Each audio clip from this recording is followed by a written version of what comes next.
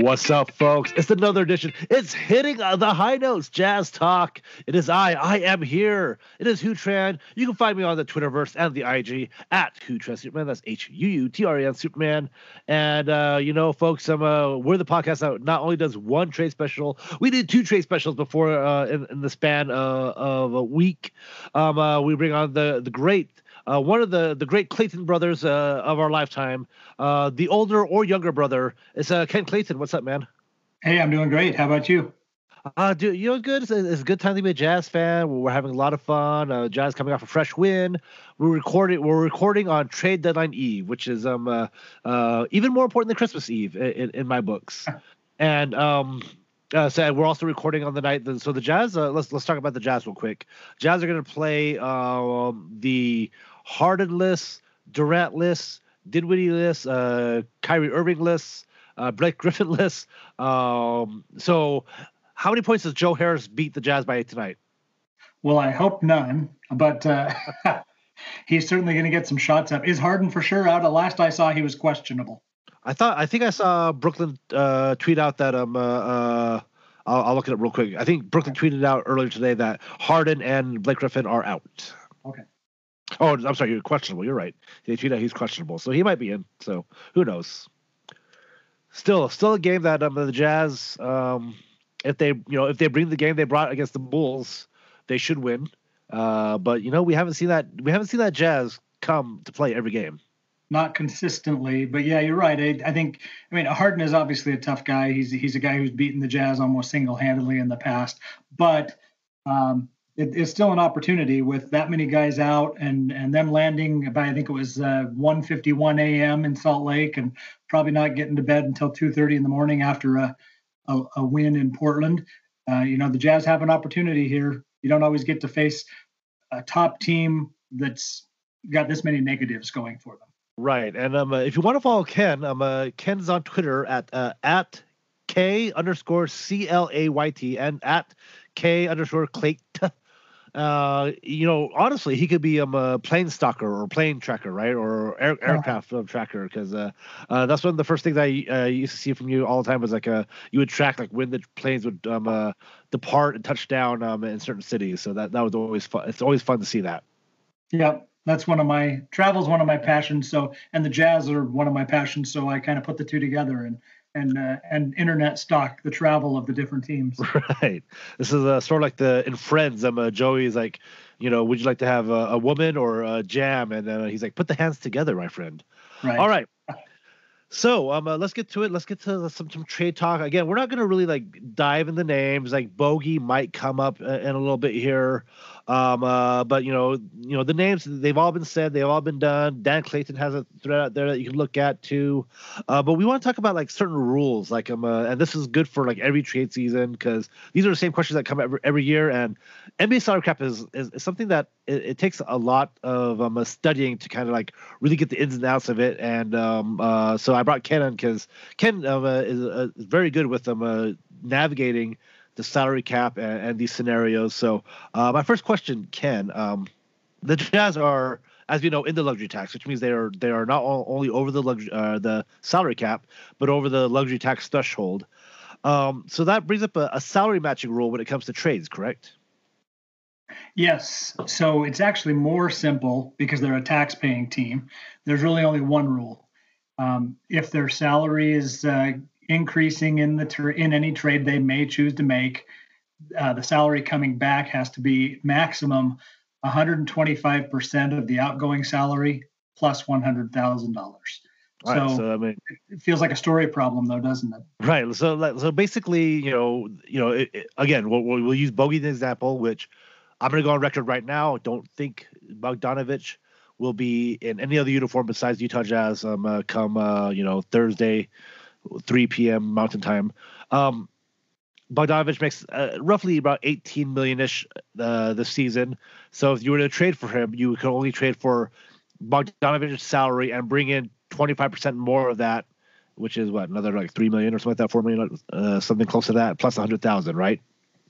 That's correct. So the numbers would be he makes 17.85. That plus 25% plus $100,000. there's a caveat here, but yeah, in theory, you could bring back a player making up to about 22.4. Now, the caveat is The hard cap.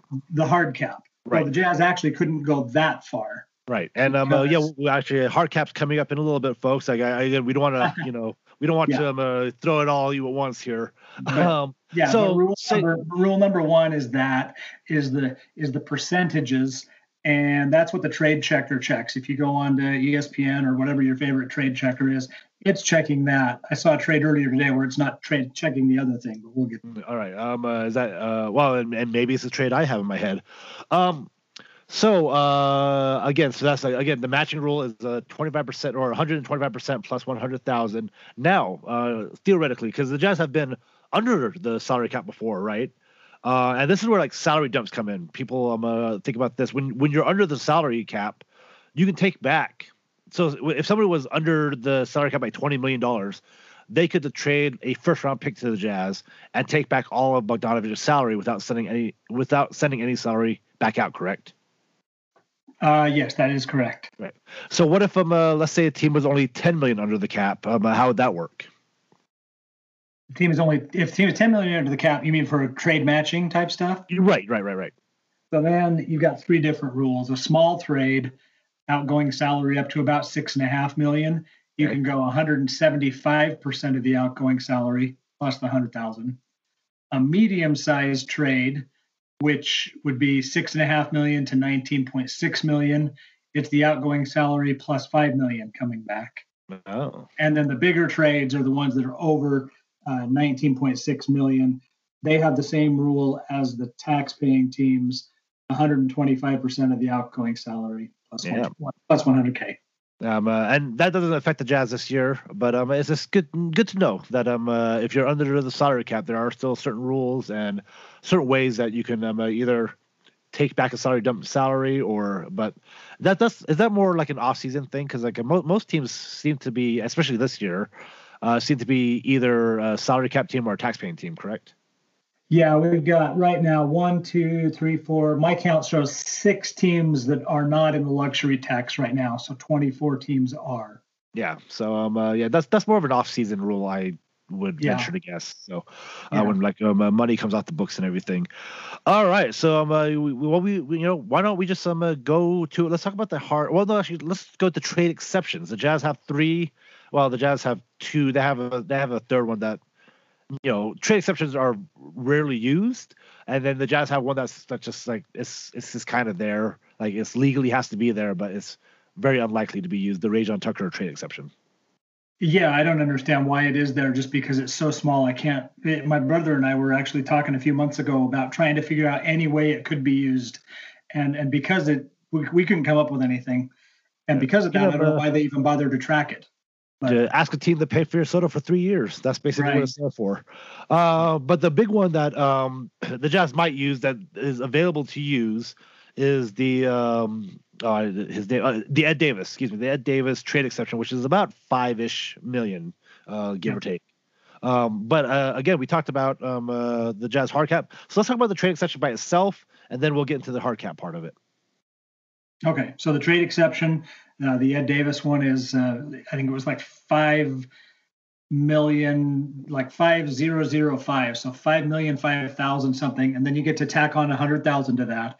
So you can basically go out there and execute a trade, or I'm just trying to make sure I'm saying this correctly. I'm pretty sure I'm right. Or you can make a waiver claim using that. Oh. So $5.1 million, you can just bring that salary in for nothing. Now, if it's a trade, you still have to send something, but you don't have to send salary. You could send a top 55 protected pick. Yep, or the minimum amount of cash, which is $110,000. Okay. Now, most often, though, the other team wants something of some sort of value, unless they're just getting rid of unless they need to get rid of salary to do another deal they're doing. But yes. And so the Jazz, so we talked about the Rajon Tucker one there. The Jazz also have a Tony Bradley, who, by the way, Tony Bradley, welcome back to Jazz High Notes. We thought we would never hear your name again. And also, congratulations on a really good game the other night. I think it was like 18 and something. It was a really good stat line. Yeah. I didn't see the game, but I saw the stat line. Yeah, he had a nice game. Excuse me. So the Jazz have two trade exceptions. They have the 5 million and .005 Ed Davis trade exception, and they have a 3.5 42 etc. Yeah. Tony Bradley trade exception. Now I see a lot of people who want to take back an $8 million player and add but the exceptions cannot be added. And why is that? Just because each one of those is made to house, each one of those could house more than one contract returning, but you can't combine the traded player exceptions to do two exceptions to one player. Oh, so you're telling me that we can get two $2.5 million players in the one Ed Davis trade exception? You could. In fact, one of the things I've seen this week in the rumors is Boston has that $28 million traded player exception from trading Gordon Hayward away. I don't know if you've ever heard of that guy. He's come up once or twice. Yeah. So he and they're talking about potentially taking an Aaron Gordon into that spot. Then they would still have 10 or 11 million of that exception left that they could use in the future. Yeah, and then that's Aaron Gordon, another popular name that popped up on here a couple times here. We'll see. We'll see. I mean. The thing about the trade deadline, we all get very excited. It's always exciting, like, oh boy, what change can make your team better? This year feels. I usually love trade time. I do, but this year, it just doesn't have the same excitement. And I don't know if that's a bad thing because the Jazz just don't have that many assets laying around to trade. Right. We're talking about trade exceptions. We're talking about like they're low on first round draft picks. They don't have a lot of guys that they can get rid of that would really not screw up the rotation.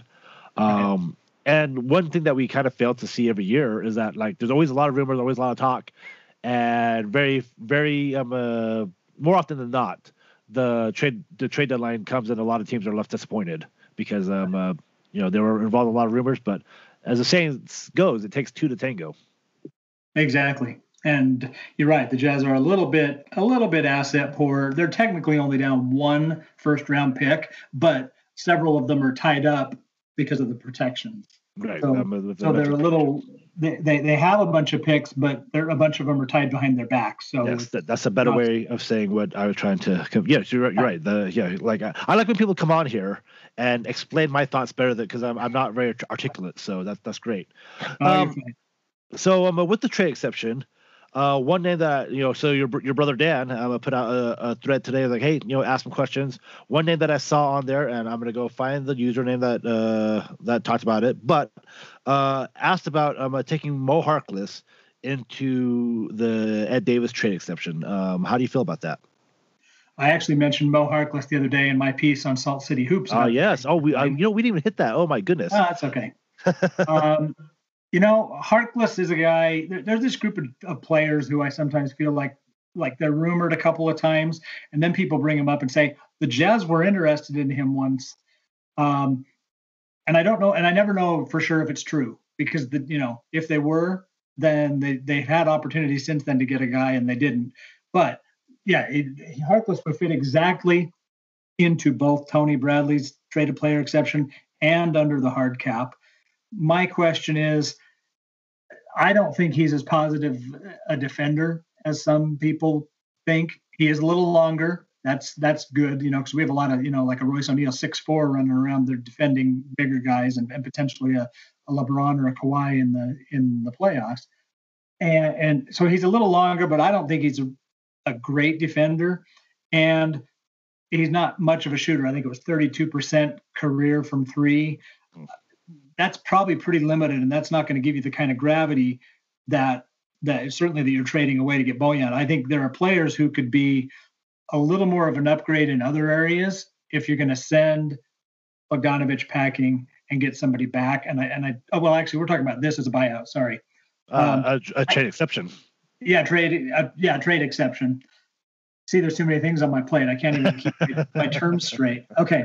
So yeah, we're talking about there's a trade exception. So we wouldn't necessarily have to send anybody out for him, but I just wonder how much, you bring him in and you're paying him, roughly 1.6 million to finish the season. That's just his payroll that's left, but you're paying the tax on his full 3.6.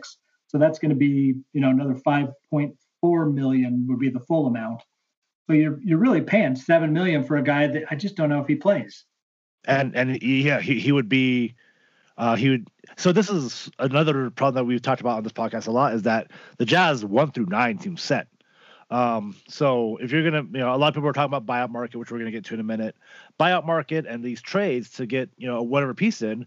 McCade on the Home Court Press talks about this. Like, this is basically to like really shore up that third unit. Like it's like the Ersan signing for the Jazz, is that Ersan is not going to get rotation minutes. He's there for an injury basically.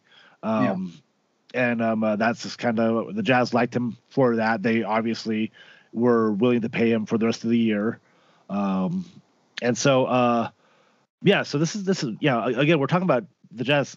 I think there's a misconception out there that there's a trade out there that's gonna be like, all right, cool, this is a difference maker, because the thing is that the Jazz are set 1 through 9. If the Jazz traded for, like, if the Jazz just got Aaron Gordon for free, right? Like, Aaron Gordon or Harrison Barnes or whoever, whose minutes does he take?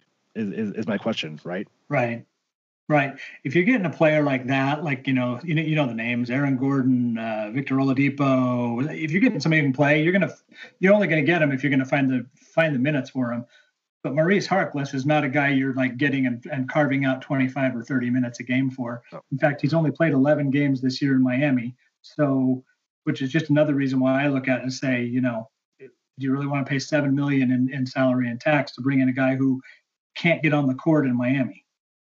Now, McCade talked. We asked McCade this about a month ago. He said that having that good third unit is what separates some of these teams to be championship caliber. Obviously, getting Mo Harkless, I get, it's not, in one sense, it's not our money, right? Like I'm not paying $7 million. Like Ryan Smith finds that in his couch cushions.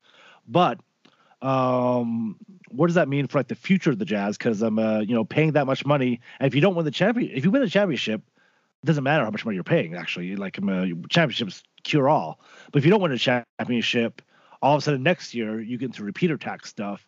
Does that make it harder for the Jazz to next season? Well, next season probably not, because the repeater tax hits when you get 3 out of the past 4 seasons. Okay. So the Jazz are a little ways away from having to worry about that. And I do think, just what we have speculated is that Ryan Smith's a little more open to luxury tax and potentially repeater tax than maybe prior ownership was. So yeah, it's possible. And I don't stress that much when people talk about that. But I know, that Ryan Smith is a business owner. He's probably not scared of the $7 million itself, but if it's like $7 million for a guy not to play or $2 million for a guy not to play, why not pay the $2 million for a guy not to play?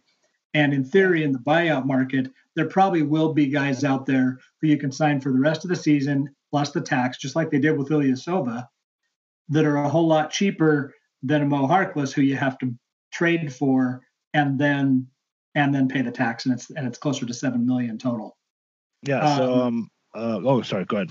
And so I'm just saying that's why I would expect they would go more of the Ilyasova route. Now, if after the trade deadline, it will not shock me at all if Mo Harkless is bought out or just waiting, because clearly Miami has no need for him even before they signed Trevor Ariza.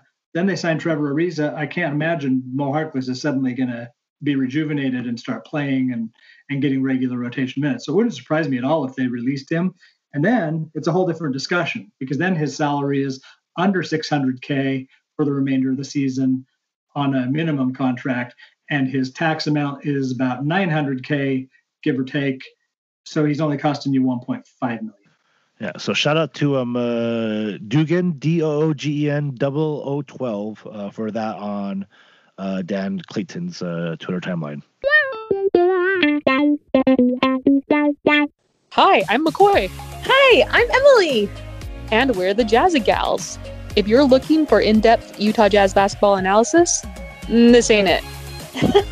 But if you are looking to discuss how great Rudy's beard looked this week, Jazz Twitter crushes, or other fun pop culture things, you have come to the right place.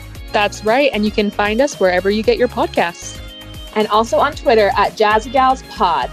Go Jazz! Go Jazz!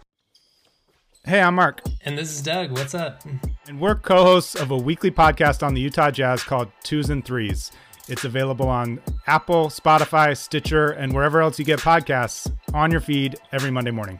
Mark's my big brother, and you could say this podcast is a family affair, but really we think of the Jazz and Jazz Nation as our family. So we'd love for you to participate with us, to listen, and really, let's do this together. Go Jazz. Go Jazz, be our family. Boom.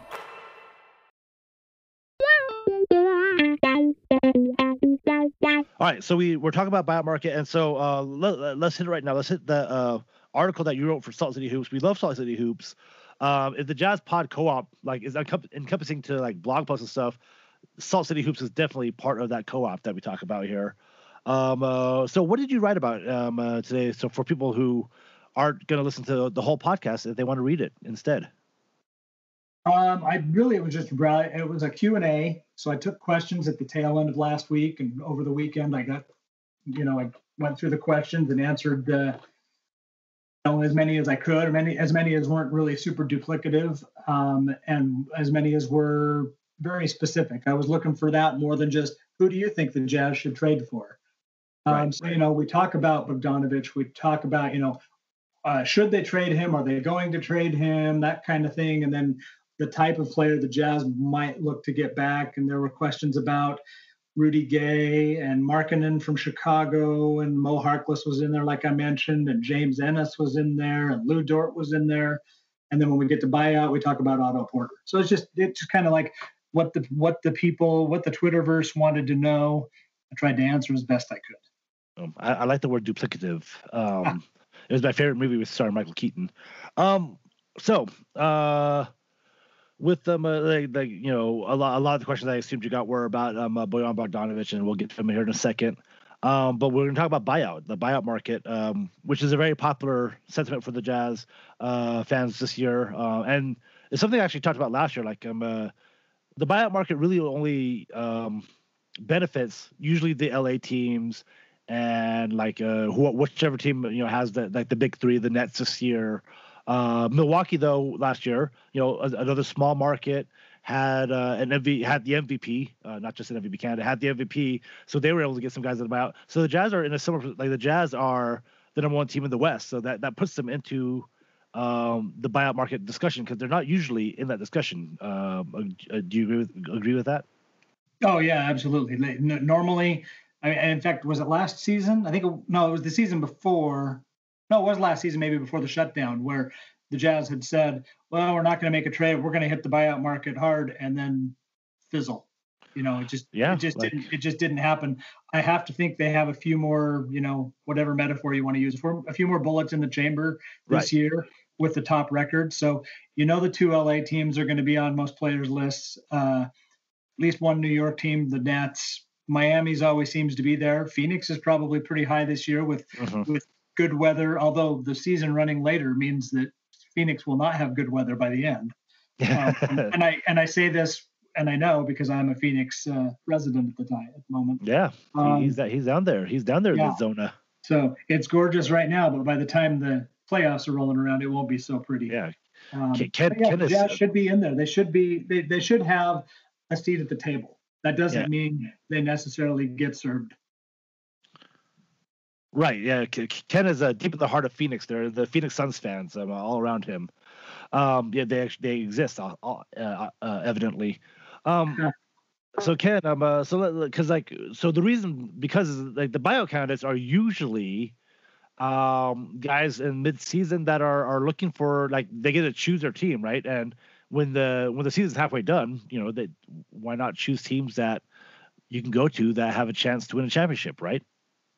Yeah, we talk about buyout season. We usually are talking about guys who are chasing a ring, often their first ring, but it could be somebody who wants to jump on and get a second or third ring, just depending on where they've been before in their careers and where they are at that moment. So you're looking at players who are saying, well, first of all, their team has to say, yeah, we don't really need you anymore. You don't fit where we're going to be next year, and we're willing to take the hit this year and let you go early.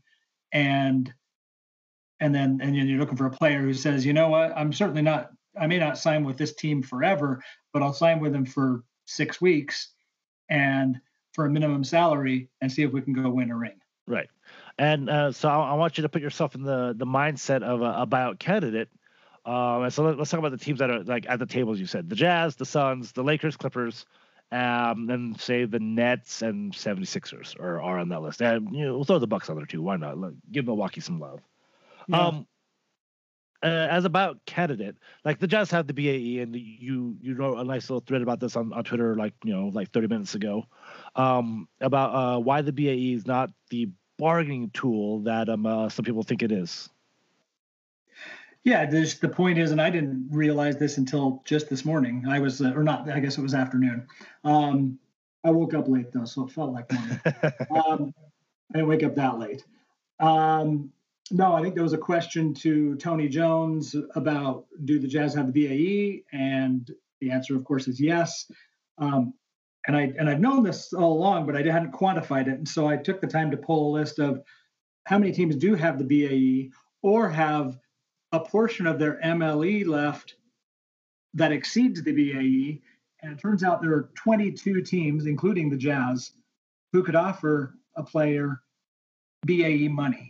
And the Golden State Warriors are just behind that with $3.4 million left of their MLE. So there's really 23 out of 30 teams that could pull together that sort of offer, unless they're prohibited by the hard cap. But it's hardly something that the Jazz are the only ones that could do. Now, if you really got, if there was a player who really said, I want to go to LA, whichever LA, they're only offering the minimum. The Clippers are pretty limited on the hard cap. And the Jazz came in and said, well, we'll give you the BAE or what's left of it because it prorates down during the season. There is a chance that it could be more, but there's also a chance that another team could do the same thing. Let me look at my list here. Milwaukee, no, couldn't be Milwaukee, but Phoenix still has their BAE. So you got the BAE isn't just some cure-all like, oh, we'll offer that and we'll get our pick of everybody. I think I finished that Twitter or that tweet thread with, money isn't the only thing players are after. They're after winning. That's a check for the Jazz. They're after a market they want to be in. That's most NBA Are you saying players. That's a check? Come on now. Yeah, most NBA players that, and they're looking or playing with a buddy. And so that's one thing that Mike Conley's a guy who's been around the league and so that the Jazz have winning, and they have some guys who might be able to pull in a free agent for 6 weeks in the buyout market. But I think it's going to be more about that than we can offer you an extra $1 million, because that's really what the BAE boils down to. By the time it has prorated down, and by the time if the Jazz sign somebody with the BAE, then there's a set off to what the player's former team owes him. So it's not a dollar for dollar incremental cash in the player's pocket.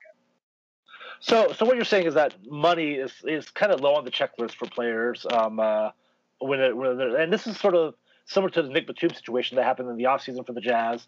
A lot of fans were kind of like upset that the Jazz didn't make a harder push for Nick Batum, and we don't know if they did or not. The Clippers offered Nick Batum a minimum contract, but gave him starter minutes, minutes on a team that has real championship aspirations. An extra $1 million or $2 probably doesn't matter to a guy who's already making $9 million, or 9-ish. I think you said, Ken, from the Charlotte Hornets. Actually, now that I think about it, it's close to $30 million because it was $9 million on the stretch provision is what Charlotte is still paying him. So he's getting $9 million a year for 3 years, but he's kind of getting paid $27 million. Yeah. For this season from them, although I think it'll be spread over time. It's easy for us to say, well, an extra $1.5 million is a lot of money, but for NBA players, an extra $1.5 million it could be a couple extra dollars an hour per hour, like on a real job, right? Like on a layman's job. But you get to choose Sunshine, LA, and a role like the Jazz. Also, like we talked about 1 through 9. Like there's not really so Otto Porter. I brought this up a lot. Otto Porter's a name that the Jazz fans really like because there was interest in there previously. It's just hard to see that Otto Porter would take a 11th man role, waiting for an injury or waiting for, and something that we actually don't see Quinn do a lot anyway, situational minutes. Like, oh boy, we really need Otto Porter and Royce O'Neal out there to stop Kawhi and Paul George or LeBron and AD. Is that something that you see the Jazz doing?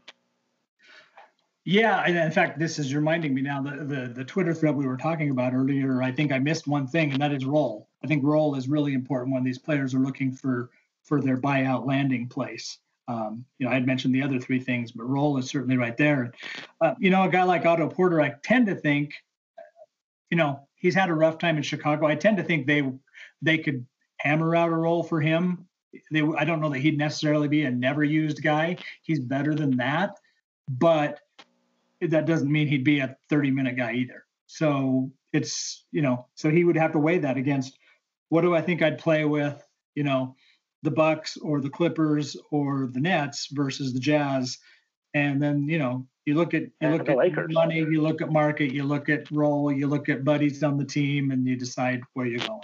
Right. And the Lakers even probably have an eighth man spot open, or a bench, a George Niang ninth man spot for 15 minutes a game somewhere. Right. So what about the Suns? Like, do the Suns have in the buyout market, they've got a lot of things going right for them. Do you think they can be players in the buyout market? Do they have the roles or they have good weather, as you said, for now? They could be. The funny story is I have a hard time watching Suns games because I get blacked out on League Pass. Right. So I've really seldom watched a Suns game. I know they've got a good starting lineup. And they've surprised me this year. I don't think I'm ever going to bet against Chris Paul until he's retired. Because I would not have expected them to be the second best record in the league going into the season. But I would think they probably have some space to improve their 6, 7, 8, 9 rotation. So I would expect that some players are going to look pretty hard at them and think Phoenix is a nice place where it's sunny and whatever. And then they're going to get here and find out that sunny in June means a whole different thing than sunny in March. Ken's figured out the secret to watching or not watching ATT Sportsnet is just live out of market, and you get all the Jazz games on League Pass. So yep. You're a smart man, Ken. You're a smart man. So as we talk about that, so we talk about the Suns, right? The Suns just got Torrey Craig a week ago in the PJ Tucker trade, giving away very little. They got Torrey Craig, and Torrey Craig, I would say, playing well. There's a sentiment among certain groups of Jazz fans that at this trade deadline, if the Jazz don't get better, because everybody around them is getting better, if the Jazz don't get better, they're throwing in the towel, or if the year is over for them. I tend to think that's a little dramatic, and trust me, I know my drama. But Ken, what do you fall on that? Like, the Jazz not making a move this year. I think just as a fan base in general, well, probably all fan bases, this isn't Jazz fan base specific. True. We tend to overrate the moves everybody else makes. And when they make any move, we say they're getting better. And not every move makes the other guy better either. So you just, getting Torrey Craig, I'm sure he'll help. He's a good defender, not a great shooter. So, of course, he shot 2 for 3 from 3 in their last game last night. But, I don't think he's a huge difference maker, but he will help them out on defense when they have that kind of a need. And I certainly, he's a guy I would have been intrigued by as a Jazz fan, but I see why maybe the Jazz wouldn't have wanted to go that route, even if they basically got him for free, just because of the shooting side, the offensive side of the ball. Right. And I've been on I'm not the conductor of the trade buggy train, but I think I'm in the main cabin at least, right? And this has very little to do with Bojan's recent stretch. Like, this has been something we talked about for a while on this pod. But the thing is that the Jazz, this is not just like a 1 year, but like they built this thing the last 2, maybe even 3 years. Like, even before getting Mike Conley and Bojan Bogdanovic, they set the wheels in motion to get to this point. The Warriors are gone. They're like, okay, cool. They were waiting for the Warriors to disband before they kind of like started pushing chips, going all in and compete in the league, right? Yeah.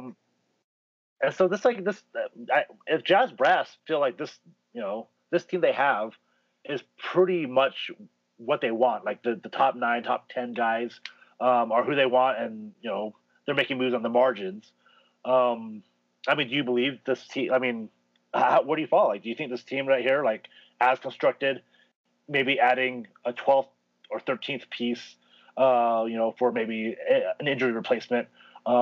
Can they be a team that takes a deep run against the Lakers, the Suns, the Clippers, and then probably the Nets or Sixers or Bucks on the other side? Yeah, I mean, I absolutely do. I do think they can. They're right there competing with those other teams. They have a great winning record against that top category. They're against top teams in the league. They're 6-4. That's not stellar, but that's not. I mean, it doesn't sound stellar, but it's a whole lot better than basically anybody else. The Lakers have really struggled to beat the top teams, even when they were healthy. The Clippers are probably right around what the Jazz are, just eyeballing it here. The Nuggets are probably in the same ballpark, but they've had their problem has been they've lost a lot against the bottom 10 teams in the league. Yeah, the Nuggets roller coaster season. Yeah, they've got losses: 3 against the Kings, 1 against the Pelicans, 2 against the trying to see who that is, the Wizards. So they've taken some beatings on the other end of the spectrum. I think the Jazz are right there. I think the only reason to massively mess with the rotation is if it's just about as close to a slam dunk as you can get.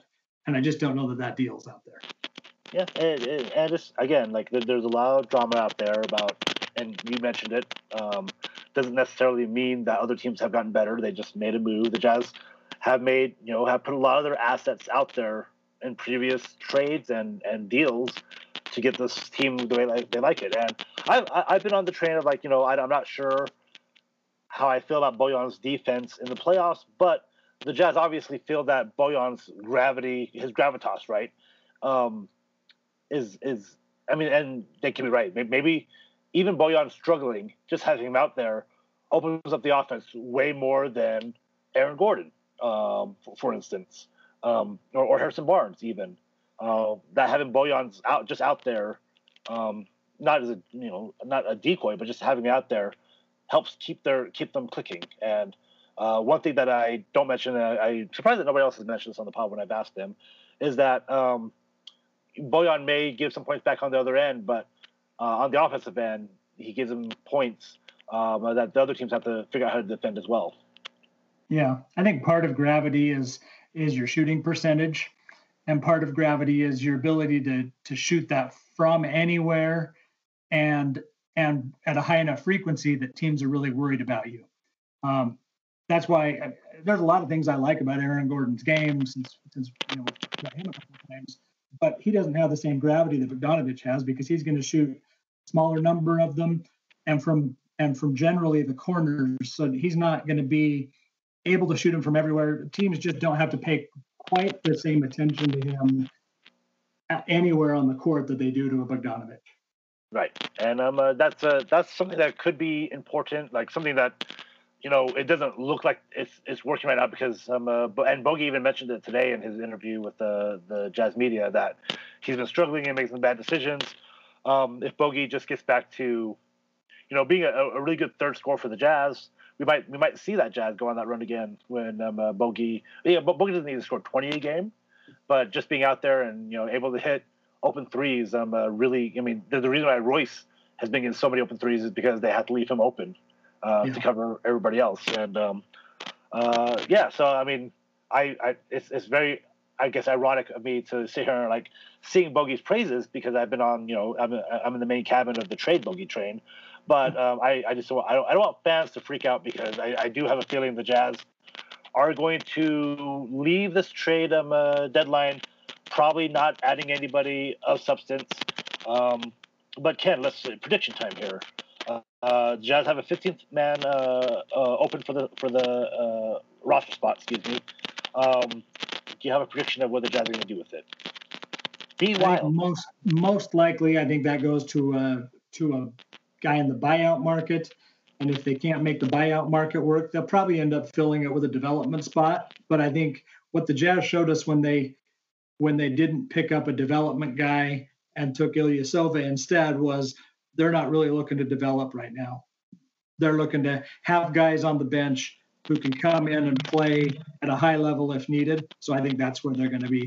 That's where they're going to head. They're going to end up with a guy, not a first or second year 2-way G League sort of guy, somehow they're going to get a guy on the team that they feel like can play. May not be the sexiest name like Ilyasova, but it's going to be a guy they feel like if everything else goes wrong, he can come in and either defend a little or shoot a little or help the team out in whatever way. Yeah. And again, like I'm usually the pessimistic person on this podcast, but nobody else is here to be optimistic. Well, I mean, you are. The Jazz have Mie One, the Jazz have Juwan Morgan, and the Jazz have Ersan at 10, 11, 12. And I mean, I don't really compare, but I don't want to like overrate Jazz players or anything, but that seems like a really good 10, 11, 12 to have. Break in case of emergency, like it'll be like that year when Millsap and Jefferson and everybody was in foul trouble, or was it Ennis and Millsap or whatever it was, got in foul trouble, and Fasenko had to come in and he played himself into the hearts of Jazz fans everywhere. Living legend, Fasenko. Yeah, there was a year many years ago, farther back than you may remember, where Brian Russell came in, and he was a guy who was like about to be.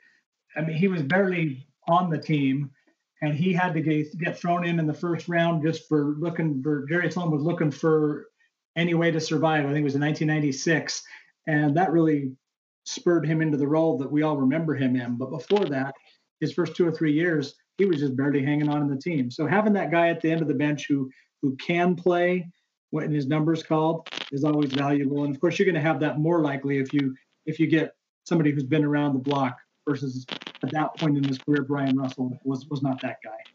Right. Yeah. And so this could go well. So I mean, again, a lot of Jazz fans are going to be disappointed by this time tomorrow, I assume. And hopefully you listen to the high notes and you are talked off the ledge a little bit here. So Ken, where can they find you on Twitter again? I'm at K_Clayt. So K_CLAYT. He loves bike riding. He loves traveling. Fun story. I don't know how fun. About a year ago, my brother, my dad, and I, we had tickets to fly out to an early, I want to say April 11th game to see the Jazz and Phoenix Suns play. I believe McCoy and Emily of Jazz Guys were going to go out there too. Ken had graciously offered to have me come sleep at his house and stay with him, and then the world shut down, which is sad. But I had those flight credits still, so maybe one day. Yeah, it was quite a shock for all of us, and we were supposed to be out of town about that time to Bermuda too, and that didn't happen either. So it was. I know, you want to be a house sit for him, so. No. So Ken, thanks again. You're writing for Salt City Hoops. You are either the younger or older brother of Dan Clayton. Nobody really knows. Follow your adventures, right? And then go Jazz tonight. And if you have any questions, feel free to Ken has always been very gracious to answer stuff. It's been a long time since we had him on, about a year, but I try not to force people to interact with me more than they have to, I guess. Well, I appreciate you having me on, Who. It was kind of fun to talk about it out loud instead of just clacking away at the keyboard. That's my next podcast called Clacking Away at the Keyboard. Yeah. All right, Ken. Clacking Away at the Keyboard with Ken Clayton. See, that works really well. Look at that. Wow. That's your new blog. All right, thanks, Ken. Thanks for joining us, folks. All right, that's it. We'll see you guys next time.